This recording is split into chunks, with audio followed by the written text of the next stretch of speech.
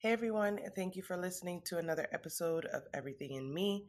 It's your host Sam. It is the 1 year anniversary. Everything in Me is now 1 years old.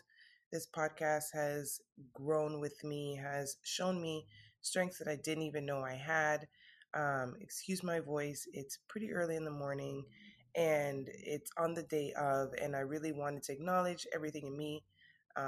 There's been another death in the family, unfortunately, and still going through the motions, still trying to absorb everything that is going on. But I do intend to record an additional episode to kind of go alongside this episode. But we are just under my goal of 1,000 plays and 959 plays. So if you know anyone who's interested in listening to a podcast this year, please advise them to check me out. Share my episodes. There's tons of new episodes posted every week, and I'm really excited to be able to continue this journey. Check out everythinginme.com as I kind of deal with everything and grieve. For those of you who've been listening faithfully, you know that I'm usually heavily involved in some way, shape, or form with events such as this. And I'm doing, like I said, my very best to just process everything and understand everything and still be present in life. Because I think right now, especially with everything going on, just in general, it's very hard to be present.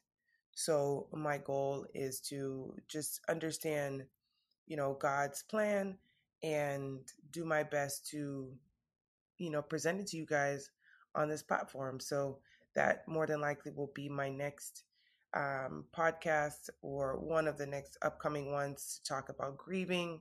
And I know so many of us have gone through that, especially within 2020 and now 2021.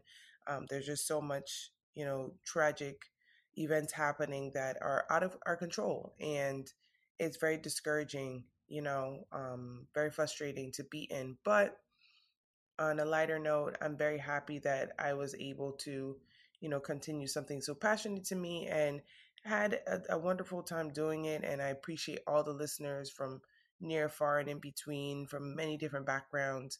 It's just a blessing to be, able to do something like this that's completely genuine. There's no other motivation other than a therapy session almost for myself. So thank everyone for listening, and I really appreciate it. And I'll check you guys out in my next episode.